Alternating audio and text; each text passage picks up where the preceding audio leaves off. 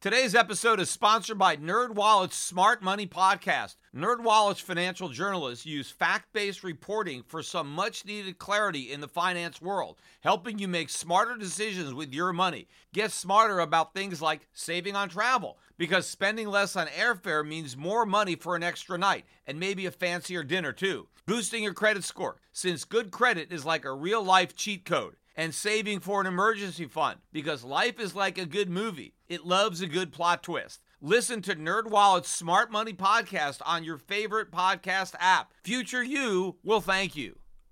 The Peter Schiff Show. The impeachment trial of President Donald Trump is finally over. And to nobody's surprise, the president was acquitted of the charges against him pretty much along party lines. There was one exception. Mitt Romney voted with all of the Democrats to convict Trump on the abuse of power article. He voted to acquit him on the obstruction of Congress, but he was able to make one vote against the president. But look, this whole thing obviously came down along party lines. I don't really think either party gave a damn about whether Trump was guilty or innocent. I think all of the decisions, both to impeach Donald Trump and then whether to convict him or acquit him, I think these are all calculated political decisions that are being made by the parties. And it should annoy Americans that this political theater is going on, that all of this is about gamesmanship and partisan posturing for an election that's coming up. Personally, I don't think the Democrats made the case to impeach the president or, that he should be removed for office. But I don't think they even cared. I just think that this was a Democratic strategy. But I do believe had they made a stronger case, given how popular President Trump is at the moment among Republicans, I don't think they would have removed him from office. Now, if Trump was less popular, if he was, unpopular, let's say, if the economy looked weak to the Republicans, if the stock market was much lower, then it might have been a different story. I mean, if the Republicans believed it was better to get rid of Trump and to have Pence at the top of the ticket in 2020, then maybe they would have voted to convict him. And, if Trump wasn't so unpopular among the Democrats, who knows? Maybe some of the Democrats might not have voted to convict him. But everything really went down along party lines because this is all posturing for the 2020 election. Trump is going to be able to say that the whole thing was a farce, it was a witch hunt, it was a fraud, that he did nothing wrong. And the Democrats are going to be able to claim that he did do something wrong, that he was impeached, but for political reasons, the Republicans overlooked the abuse of power and the obstruction of Congress and acquitted him anyway because they are Republicans and they're loyal to their party, not to the Constitution. So this is all a bunch of political theater, but the real theater was taking place last night when the president delivered his State of the Union address. And, I don't really think they should even call these State of the Union addresses anymore because there was nothing that the president said that reflected on the State of the Union. I mean, this was a political speech. It was, and now, of course, this has been going on for a while. Trump didn't invent the State of the Union as a political speech. Maybe he's perfected it. I think he delivered a very good speech if the goal is to jumpstart your campaign, right? If you look at it from that perspective, was it good politics? Was it good theater? Then yes. But if you want to look at the speech as a reflection on the State of the Union, was Trump accurately reporting to the Congress and to the American people about the State of the Union? He was not. There was nothing that he said that reflected the true state of this union. Everything he talked about was pure fantasy. The whole thing was a bunch of nonsense. None of it was true. I mean, some of it was true, but then, of course, he would embellish it and exaggerate it. In fact, it reminded me of the old Winston Churchill quote. If you paraphrase it, never has so much been exaggerated to so many by just one man, right? The whole talk, I mean, I really do wish that the State of the Union as described was accurate. I mean, I think it would be great if Donald Trump actually achieved what he is taking credit for having achieved. But none of that is true. And also, if you want to look at this speech, did the president use the bully pulpit, right? Did he take advantage of being before Congress and being before the American people to try to nudge Congress to pass legislation that would be in the national interest? Then the speech was a complete failure. He didn't talk about anything substantive as far as what he wanted to get Congress to do other than pass mandatory paid family leave. That's about it. So he came up with a new socialist program that he wants Congress to enact to basically force American employees to be compensated for their work in the form of paid leave, even if they would prefer some other form of compensation. Because I've talked about that before on this podcast. All employees have to cover their costs of employing them. So your productivity needs to cover the cost to the employer of paying you. And if the employer is forced to compensate you through paid leave, well, given that your productivity doesn't improve just because Congress passes a law, then the only way you can maintain your job is if you are paid less in another form. So maybe you receive lower monetary compensation, or you have some other way that your compensation package is altered such that your employer can still afford to keep you employed and pay you based on the new rules that Congress has enacted. And of course, there will be a lot of people where the employers won't be able to alter the compensation package. And so the result for those people will be that they've lost their job and they have a permanent vacation, right? Because now instead of getting a paid leave, they just don't have a job. And if you don't have a job, then there's no one to pay you when you take medical leave. But that's really the only thing that the president talked about that he wanted to get out of Congress. Now, if the president's description of the U.S. economy was accurate, which it is not. I mean, the president said that the U.S. economy was experiencing an economic boom, the likes of which the world has never seen before, right? Not just in America, but the world has never seen any country booming the way the United States is booming right now. Forget about the fact that we just got on Friday, and I talked about on a podcast, the GDP for the fourth quarter, which came in at 2.1, and for the entire year, the economy grew at 2.3. What is so special about 2.3? I mean, first of all, Obama had many years where the economy grew at 2.3. He had many years where it grew higher than 2.3. The high water mark for the Trump presidency was 2.9. Well, that's the exact same high water mark that Obama had. So thus far, Trump has been president for 3 years, and we haven't seen a single year where he was able to have economic growth that beat the high water mark for Obama.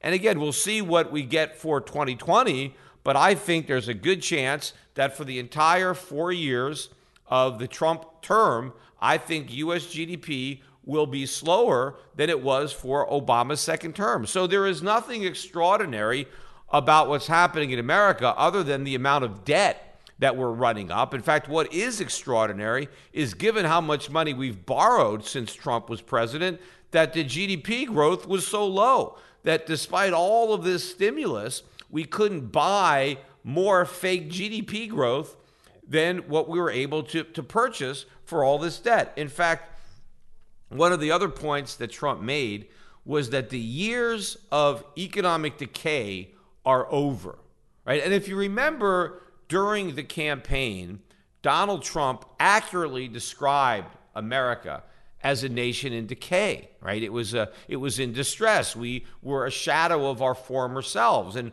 one of the main arguments that Trump made to show that we were a nation in decay was our persistent trade deficits, right? Which, according to Trump, and I agreed with Trump, candidate Trump, that persistent deficits year after year, decade after decade, had hollowed out American industry.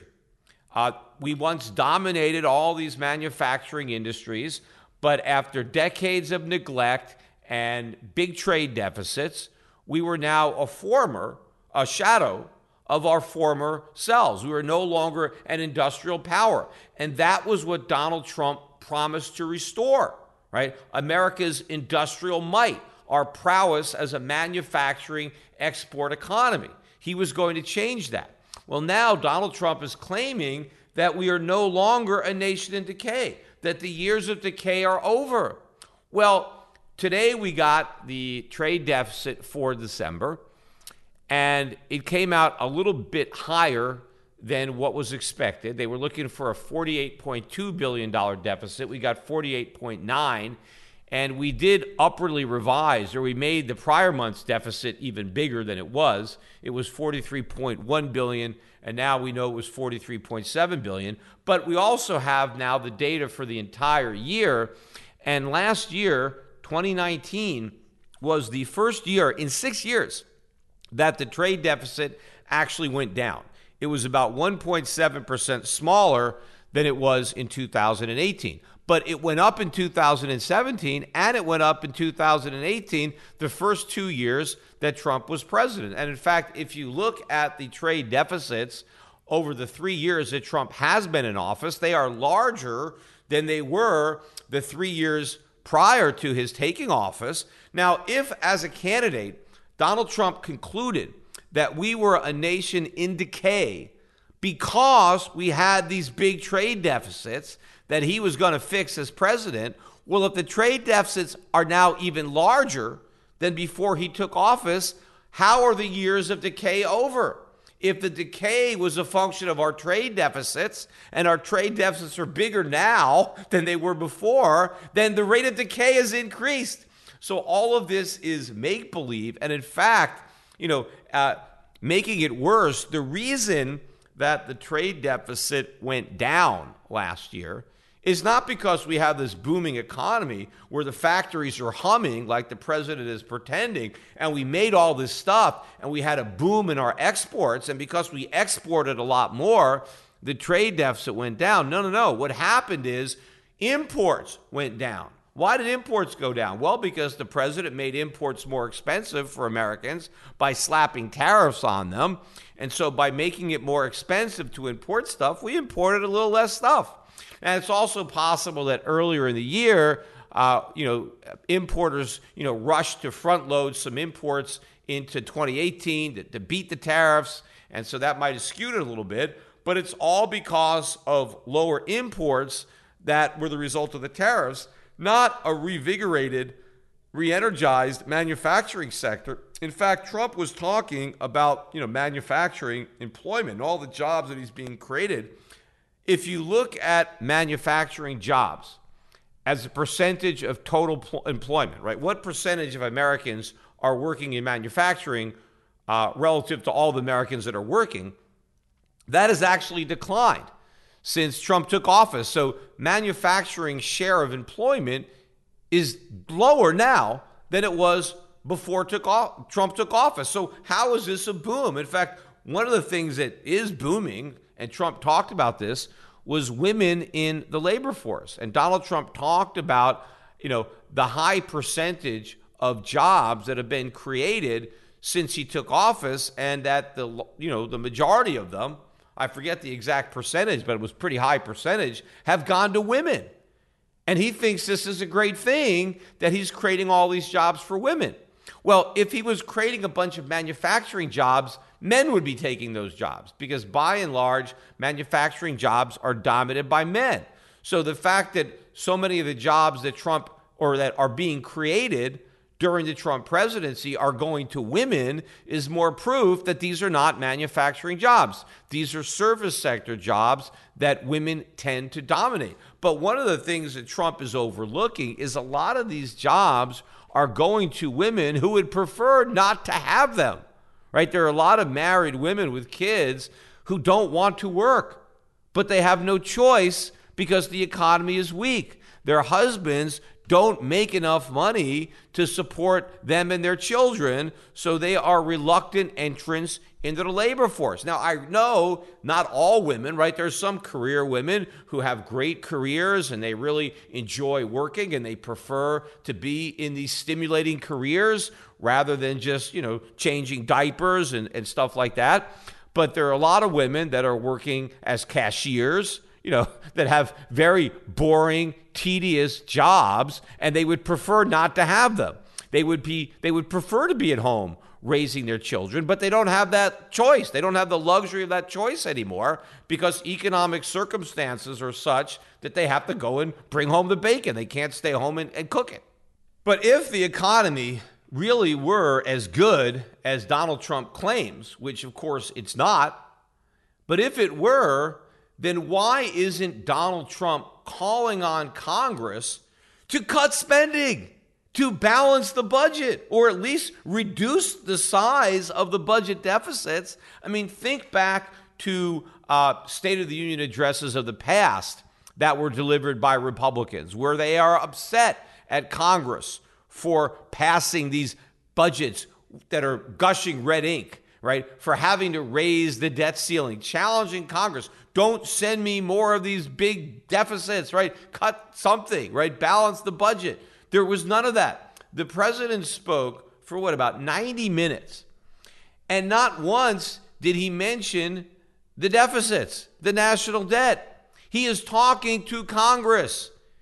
He should be holding Congress accountable in front of the American people for their profligacy. Yes, President Trump is signing all of these deficits. He's not vetoing them, but at least he could have pretended that he didn't want to sign them, but he's got no choice. He didn't want to shut down the government. But why not challenge the Republicans and the Democrats to do something about the debt? If the economy is booming, the likes of which it's never boomed before, this is the time to tackle the debt.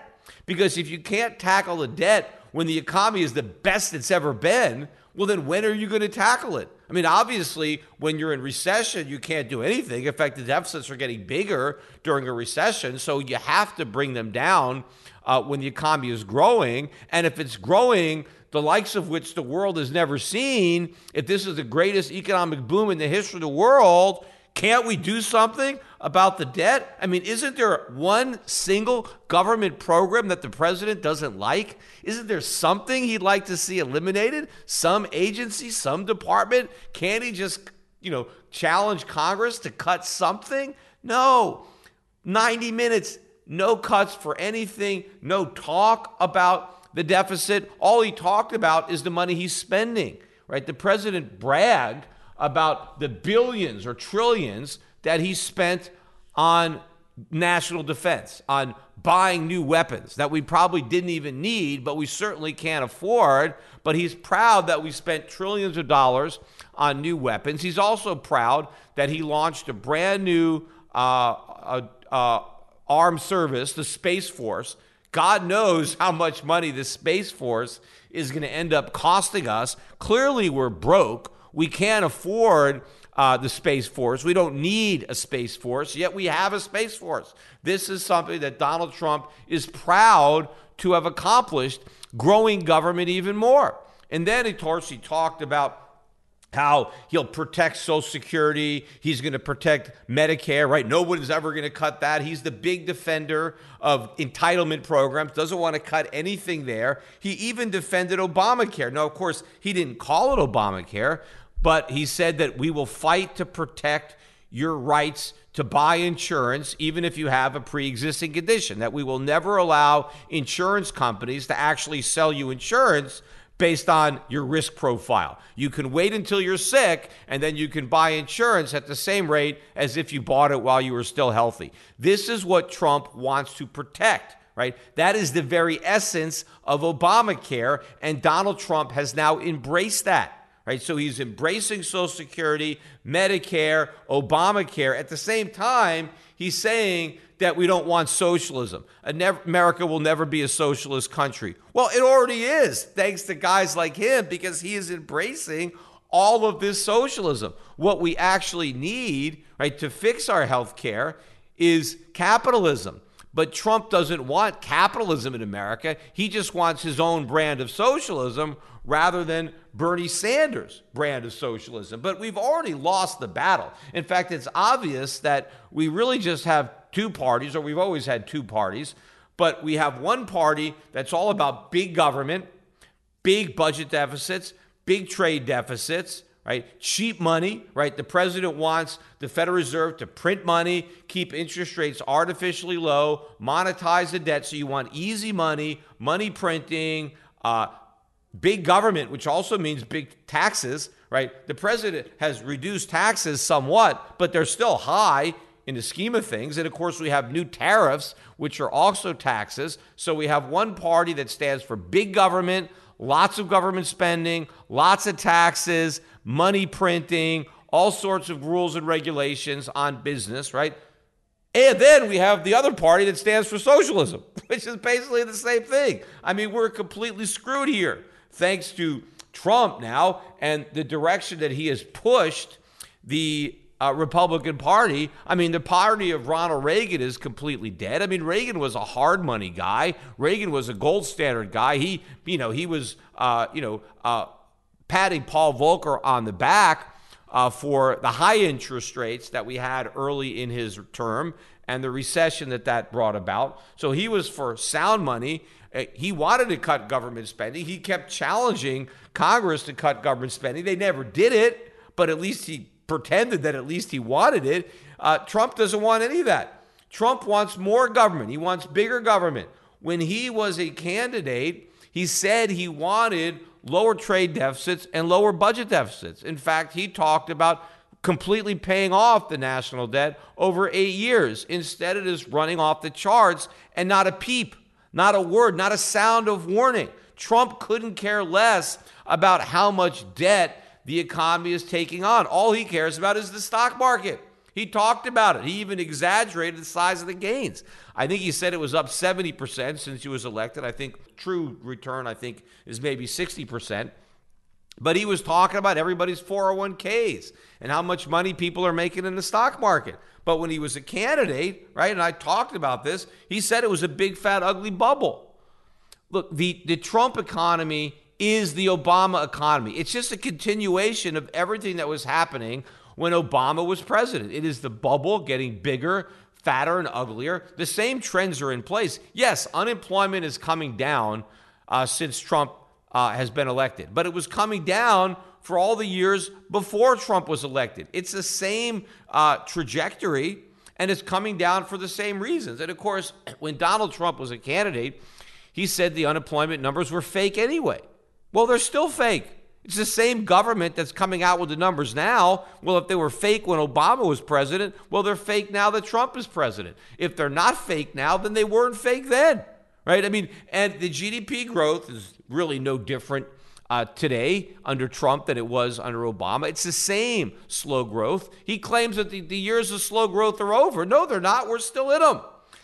Only thing that's changed is in order to get this slow economic growth, we've borrowed even more money. We've taken on even more stimulus. The Fed is cutting rates under Trump. We got 3 rate cuts in 2019. The Fed has gone back to quantitative easing under Donald Trump, and Trump likes it. Trump says we want more. Yet when he was a candidate, he criticized the Fed for quantitative easing and artificially low interest rates. He said they were doing political things simply to benefit Obama, to help get him reelected, but that beneath the surface of this bubble was a hollowed out nation in decay.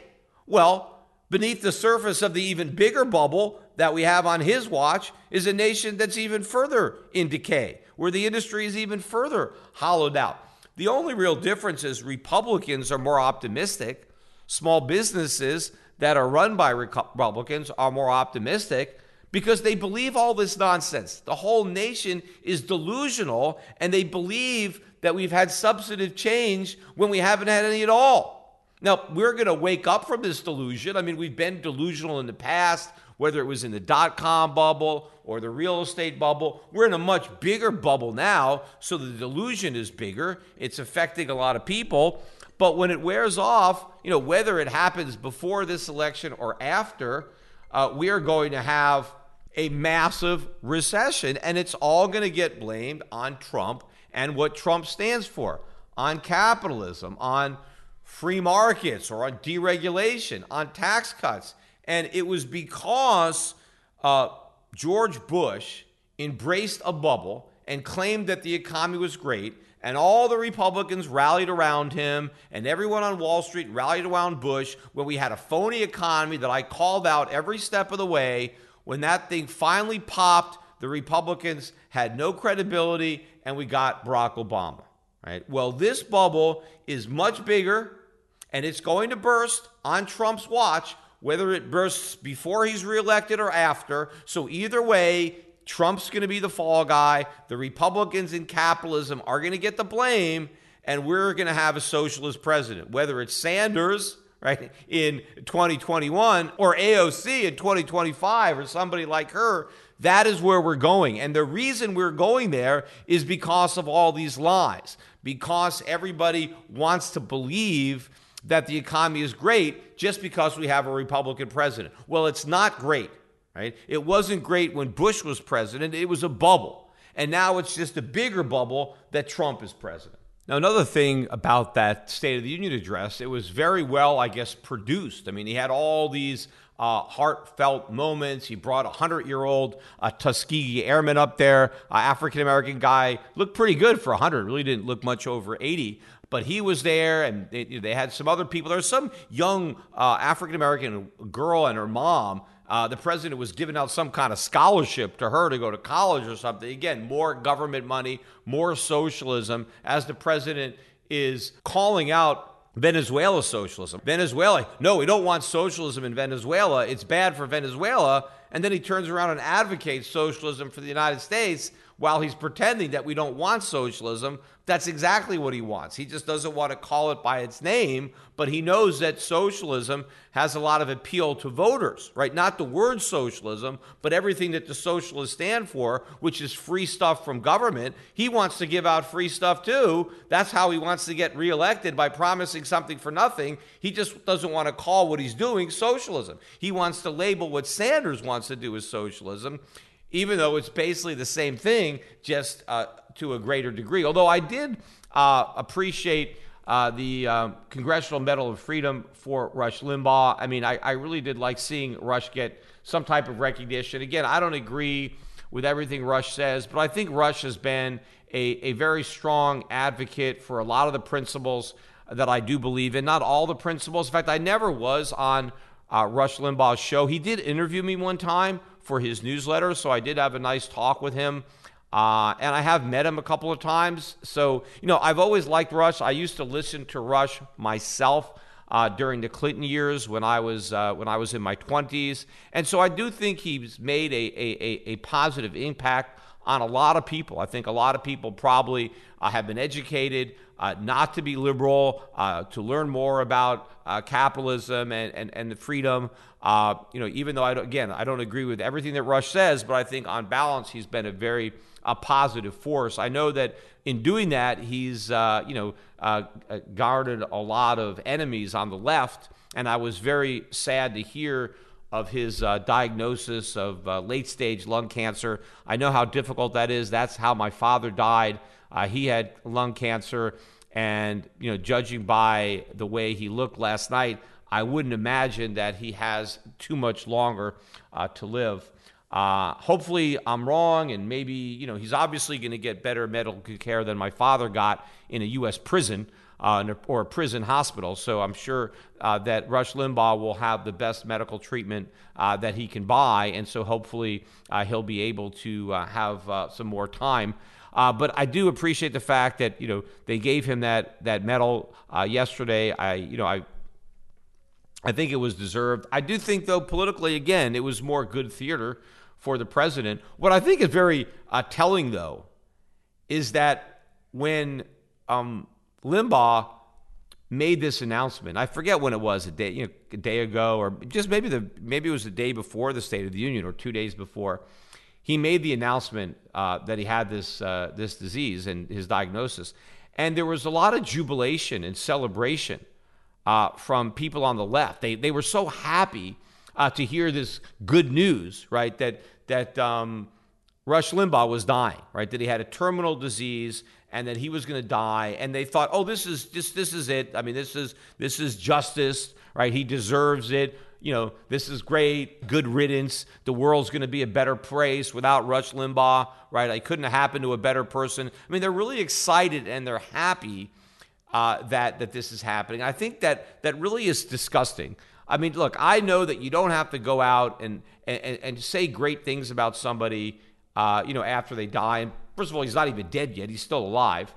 But I know there are people who don't want to speak ill of the dead. And look, if you didn't like somebody, you don't have to go out of your way to pretend that they were a good person after they die. But you don't want to express happiness over the fact that they are dying, or maybe that they've already died because they deserve to die because you disagreed with their politics, right? I mean, could you imagine what would have happened had the situation been reversed? Because there is really very little in the way of the media covering the fact that so many liberals were jumping up for joy on Twitter about this, bad news for Rush Limbaugh, right? Imagine if some liberal talk show host or just some leading left-wing advocate had made a similar announcement that he was suffering from late-stage lung cancer, right?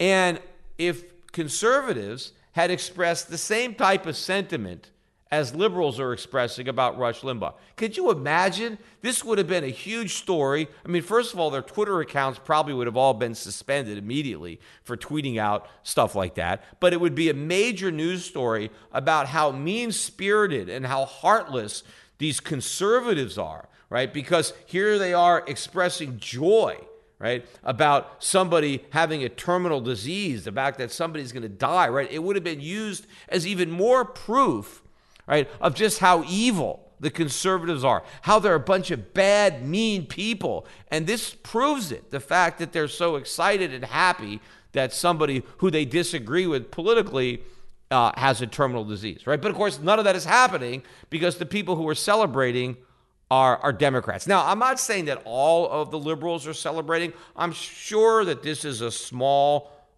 part of the overall, Americans out there who are liberal. But the fact that it's there, I mean, if there was one single conservative who had one little tweet, right, about expressing joy over somebody who was liberal who got cancer, right, again, that would have been enough to make the national news. So, but these tweets, this celebration isn't a story at all. And again, that's just the double standard that we have regarding the left and the right in the mainstream media in the United States. And I've spoken about that on many occasions using other examples. Now, after the president finished his State of the Union campaign speech, we did get the campaign reaction, very, very weak reaction. Gretchen Whitmer delivered the Democratic response, really a very, very weak response, which, I'm happy to see. In fact, I think the main thing she said, her main policy prescription, was raising the minimum wage, right? She says if we could just raise the minimum wage, we'll lift millions and millions of people out of poverty. Well, if it was that easy to lift people out of poverty, just had to raise the minimum wage, well, gee, it'd be easy. Nobody would be in poverty. Just keep raising the minimum wage. The reality, of course, that Gretchen does not understand is that every time you raise the minimum wage, you trap even more people in poverty. One of the main reasons so many people are impoverished is because the government took employment away as an option for them. They raised the bottom bar of the employment ladder beyond their reach, and now they're stuck in poverty. And what she wants to do is raise the bar even more. See, now what would have been really good if Donald Trump took advantage of his presidency to call on the abolition of the federal minimum wage? How about a president who claims he doesn't believe in socialism advocate for the free market? Because if you believe in capitalism, you believe in price discovery. You believe that the markets should set prices. That includes the price of labor. See, if you're a socialist, you don't believe in the market. You believe that government should pick the right price. And that's what's happening when you advocate for a minimum wage. The concept of a minimum wage is a socialist concept. What you're saying is the free market doesn't work. It's not setting the right wage. We want government to determine what the wage should be, right? The price of unskilled labor. But of course, if you understand free market economics, you know whenever the government does that, if they set the price too high, which of course they inevitably do when you're talking about a minimum, the result is unemployment. That's Econ 101. Unfortunately, the president didn't take that course. And neither did anybody in most people in the electorate, or none of the candidates on the Democratic side. But the other response, there was one, not an official response, but a campaign response. I watched Bernie Sanders critique, and some of the things that Sanders says, I agree with. I like that the economy is not nearly as strong as the president pretends. I mean, Bernie Sanders basically says, look, if you're a billionaire, yeah, the economy is booming. But if you're an ordinary guy who works for wages, if you're in the middle class, then it's not, which is true. The economy is not booming. It's just not for the reasons that Sanders believes. And his prescription to fix the problems that he is correctly identifying exists in some cases, but his prescription will make all those problems worse. Just raising taxes on the rich and giving out free education and free health care and government jobs and all the things that Sanders wants to do are going to make the very people that Sanders wants to help even poorer than they are now. But the president is going to help Sanders and his ilk advance this agenda if we continue to celebrate a phony economic boom and claim credit for having created it. Because it's only a matter of time until the boom goes bust. And it will be a worse crisis than the one that we had in 2008, a much deeper recession, and the Republicans are going to take the blame. And obviously, the Democrats are going to be able to hold themselves up once again as the solution. Now, while I'm on the subject of politics, too, I got to talk about the Iowa caucuses. What a disaster that was. I mean, what a show. The results are normally released pretty much right away on Monday evening. That's when they have the caucuses, and we should have had a winner announced, late Monday night, maybe 11 o'clock, midnight at the latest, East Coast time, right? There should have been a winner. But instead, we had to wait, I think, really until today to find out who won. And I'm looking right now, and with 86% reporting, the winner is Pete Buttigieg, right? He's got 26.7% of the vote. And Bernie Sanders is a close second with 25.4%. And they each walk away with 11 delegates. In third place is Elizabeth Warren. She's got 5 delegates, 18.3%. A disappointing fourth place, Joe Biden, right? The favorite, the former vice president, 15.9% of the vote. He comes out with 0 delegates, right? And Amy Klobuchar came in 5th.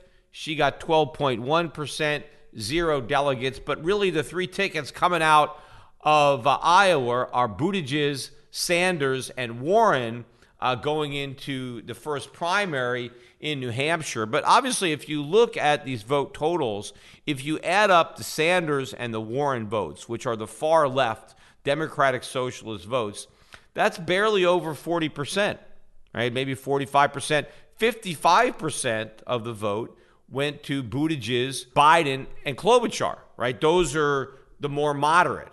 And of course, this is all a question of degree, because if you actually look at what Buttigieg is advocating, there's nothing moderate about this guy. If Warren and Sanders weren't in the race, he would be a far left-wing candidate. It's only because you're comparing him to Sanders and Warren that he looks moderate, but he's not. None of these guys are moderate. Maybe Klobuchar would count as the most moderate of the bunch, but they're all far left. It's just that they're not as far left as Sanders and Warren. But what do you expect when Donald Trump, the head of the Republican Party, is so far to the left? Right? The whole political spectrum has shifted dramatically to the left. And the most frustrating part about it is the Republicans are happy. The conservatives are happy to have completely surrendered all of their principles, right? And, Donald Trump talks a good game when he's not advocating socialist programs, right? He's a good speaker, but that's not enough. And in fact, that is going to be the undoing of the Republican Party because they put so much stock in a false prophet. And when everything comes crashing down, as I said, it's going to completely discredit the brand and what the brand in theory stands for. In practice, of course, it doesn't stand for that at all. But capitalism is always going to get blamed for the disasters that socialists create in the name of capitalism. I forgot to mention, too, Trump, when he was delivering his State of the Union address, completely and expectedly exaggerated the impact of the two trade deals. He really talked about the USMCA with Mexico and Canada, the new NAFTA basically, and his trade deal, his phase one trade deal with China, as if they were the greatest trade deals in the history of the country, as if we had really made some substantive progress. We completely reversed the bad trade deals of the past, and we've got these incredible trade deals now. Again, none of this is true. But this is all good theater. This is Donald Trump, the reality show star, except the reality show is in the White House. And he is playing this as a PR game. And his goal right now is to get reelected. And the way Trump gets reelected is by pretending that we have a booming economy, that we have the greatest economy in the history of America because of him. And if we have the greatest economy that the world has ever seen, well, he must be the greatest president that the world has ever seen. And if he's the greatest president that we've ever had, then clearly we should reelect him. Why would you not want to reelect the greatest president in history? In fact, it's because he's so great that the Democrats tried to impeach him. That's why they wanted to get rid of him, because they knew how great he was. They knew that they could never beat him because he was so great, and because they don't care about the country, they just care about themselves. They wanted to impeach Trump so that Mike Pence would be the president, who was not nearly as great as Donald Trump, and it would be a lot easier, right, to beat Mike Pence in 2020 in the election than Donald Trump.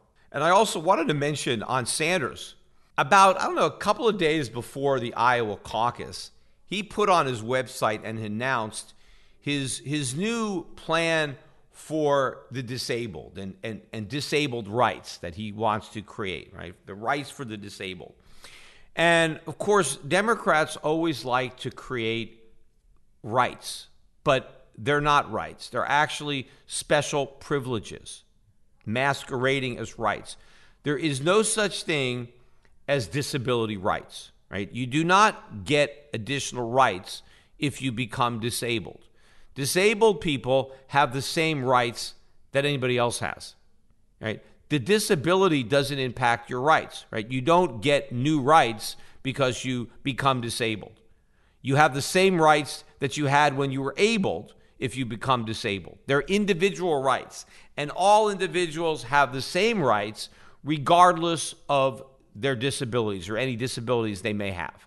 Now, to the extent that you're going to have some special privilege that is going to be granted to you by government, it is not a right, right? It is a privilege that exists at the expense of somebody else. And so all the things that Sanders is enumerating as his rights are, in effect, privileges. But the other problem with what Sanders wants to do is that it is a disaster not only for the economy, but it's a particular disaster for the disabled people living in the economy, because he wants to force much greater accommodations, right? He wants to really expand the Americans with Disability Act, which was a terrible act passed by Bush Sr., right? Bush 41. One of the worst things that he did was the Americans with Disability Act, and I've talked about all the frivolous lawsuits that have resulted from this act.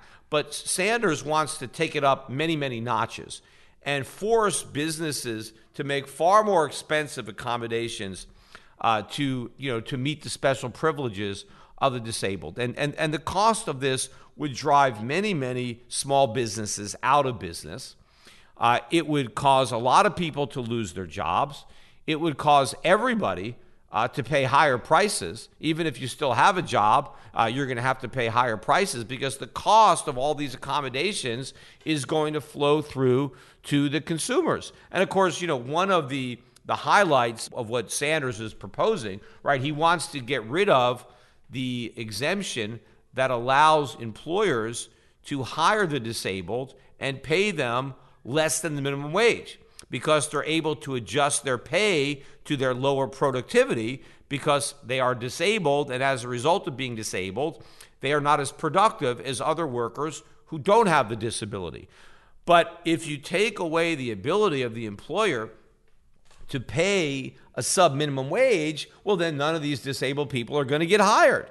So basically, what Sanders wants to do is make it so people with disabilities can't get jobs. He wants to turn them all into wards of the state. So they are forever beholden to the law-aggressive government. Basically, the taxpayer is going to be subsidizing the disabled forever, which is a way of buying their votes and making sure that they always vote Democrat, because once the Democrats get you dependent on a check, well, then you're going to vote to get that check.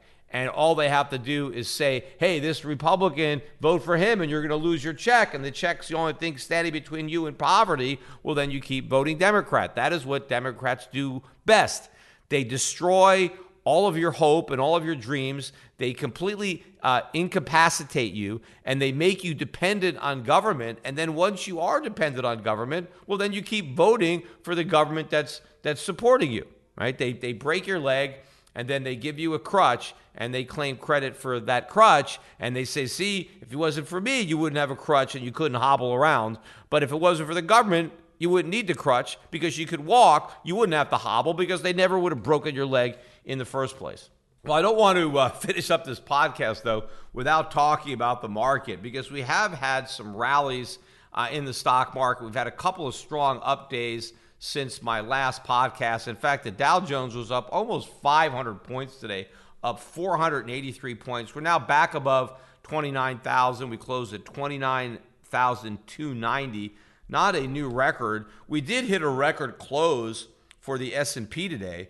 It was up 37 points. It's not a record high, but it was a record close. The NASDAQ Composite up 40 points. It did hit a new all-time record high today at 95.74. We closed at 95.08. Russell 2000 up again, not a record, nowhere near a record, not even a new 52-week high there. I think the catalyst this morning, some news that I think somebody in China might have a cure or something like that for the coronavirus, and that sparked a rally. And at this point, the S&P has recovered everything that it lost since we got the scare regarding the coronavirus. And, again, I don't think that it's the virus that is the reason that the market was going down. I think it was the excuse. The market was looking for an excuse to sell off, and the coronavirus provided a pretty convenient excuse. But I think the market is going down. I mean, I think the good news is out now that you have the trade deal done. In fact, now that Trump has been acquitted from the impeachment, I mean, that, the markets obviously knew that was coming.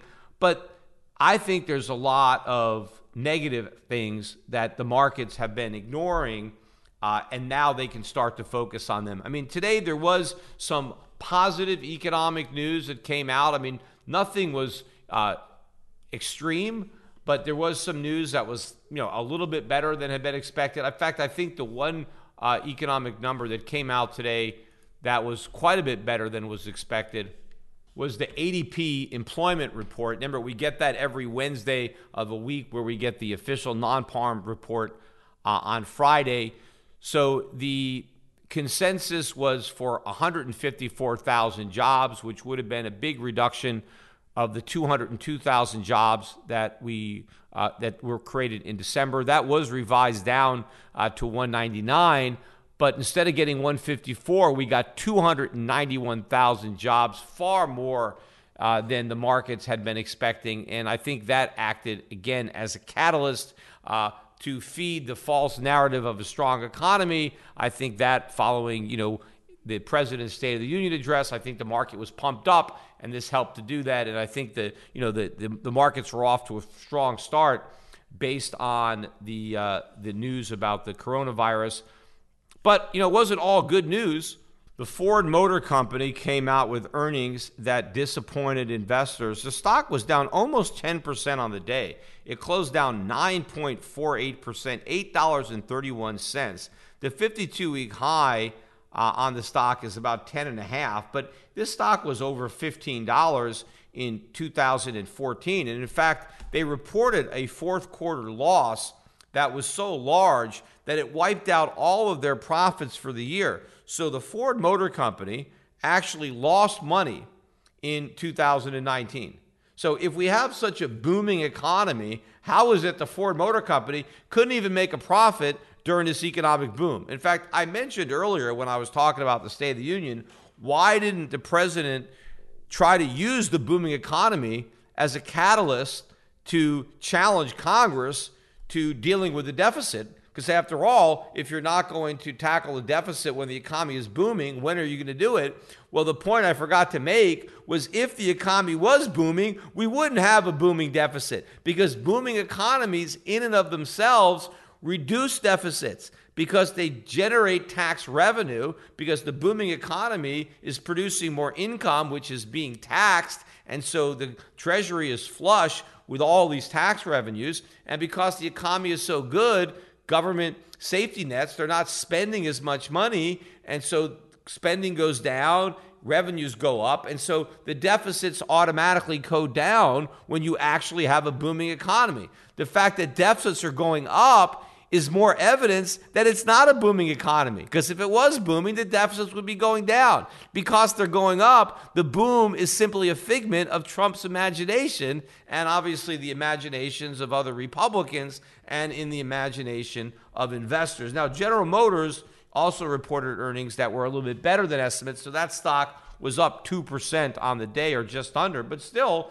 General Motors is about $35 a share. That's about where it was 6-7 years ago. We've seen no appreciation at all in either of those two stocks. The only car company that we have that's actually going up is Tesla. And of course, Tesla is a bubble in and of itself. In fact, Tesla almost got to $1,000 a share yesterday. It got as high as $968.99, and that was within about 5 minutes of the close. And then it sold off, and then it got killed by about 17% today. I think today is the biggest one-day drop in the history of Tesla. So it closed at 734.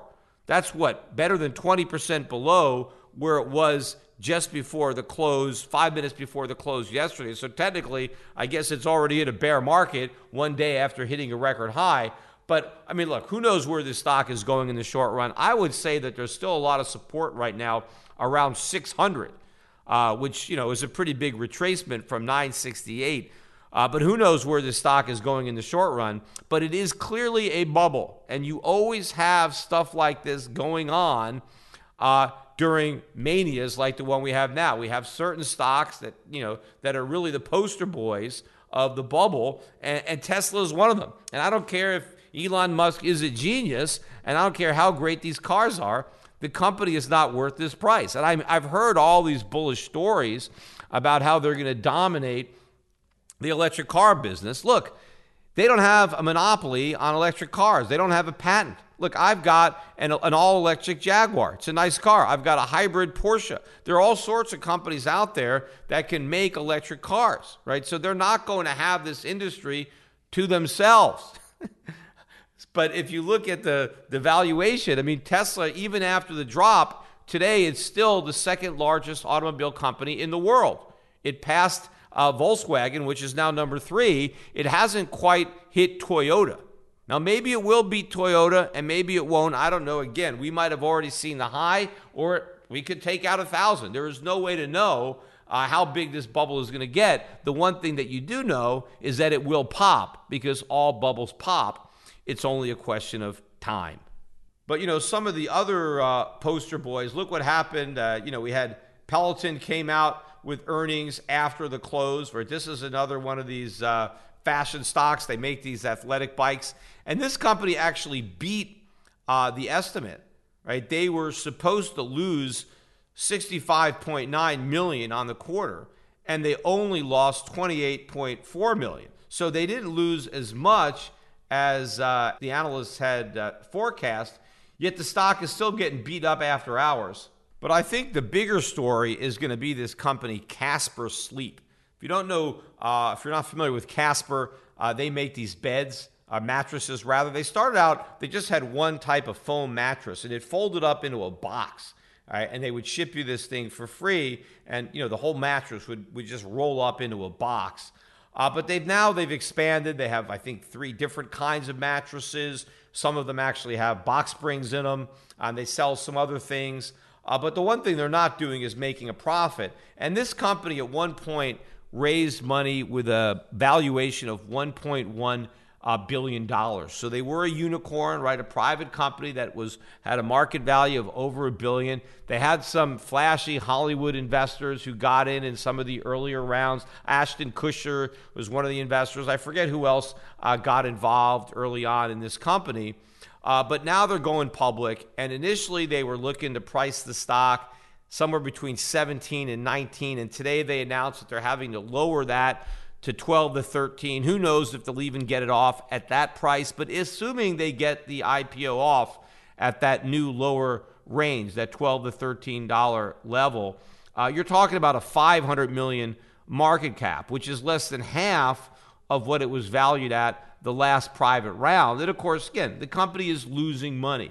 They're spending a lot of money on advertising, and they're losing money. And who knows if this company is actually going to make it. There's a lot of competition out there. It's largely a commodity type business. I mean, people are selling mattresses. So they've got a lot of these companies now that are selling mattresses directly to the consumer. And of course, there's all sorts of department stores. Many of them are going out of business. Look at Macy's. Macy's is shuttering more stores. That was just announced. They're laying off more people.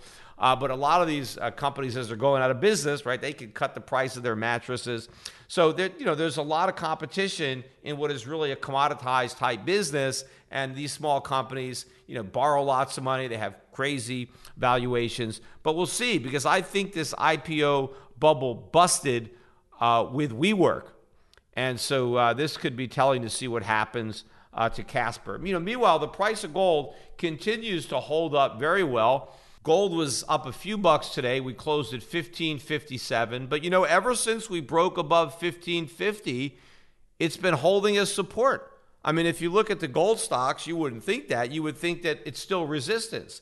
Gold stock investors don't even realize that we've taken out the $15.50 resistance. And at this point, it's acting more as a support level where I think we're going to blast off to new highs. But the gold stocks are still not capturing that potential.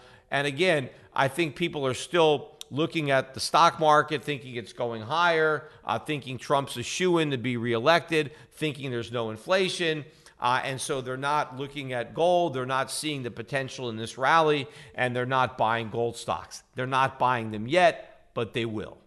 Well, that should wrap up this podcast. Just want to let everybody know I am leaving tomorrow morning for Orlando, where I'll be participating in the Orlando Money Show. Hopefully, I'll be able to see some of the podcast listeners at the show. I am going to be speaking a couple of times tomorrow, kind of late afternoon. And then on Friday morning, I'll be there again. We're going to have a booth at the Orlando Money Show, so you'll be able to meet some of the brokers from Europe Pacific Capital. Will be there. I am taking off kind of early. As soon as I finish talking, I think my talk on Friday goes from 11:15 to noon, and then I'm out of there because I've got my family with me, and we're going to spend a few days in Disney World. I won't be back in Puerto Rico until later Monday. So I'm not really sure if I'm going to do another podcast this week. I know we're going to have some big news. We're going to get the non-farm payroll report on Friday. Potentially, if I have a little time in my hotel room, I may record something. But if I don't do anything until Tuesday, it's because I'm enjoying some time with my family in Disney World. Meanwhile, before I go, later this evening, I am taping a segment for the Tucker Carlson show, which will air, I think, tomorrow night. So that'll be Thursday while I'm in Orlando. They'll play that segment. It's going to be about the Fed. So we'll see. But anyway, so hopefully you'll get a chance to watch me on that show on television. But if not, I'm sure we will record it and post a copy of it on my YouTube channel.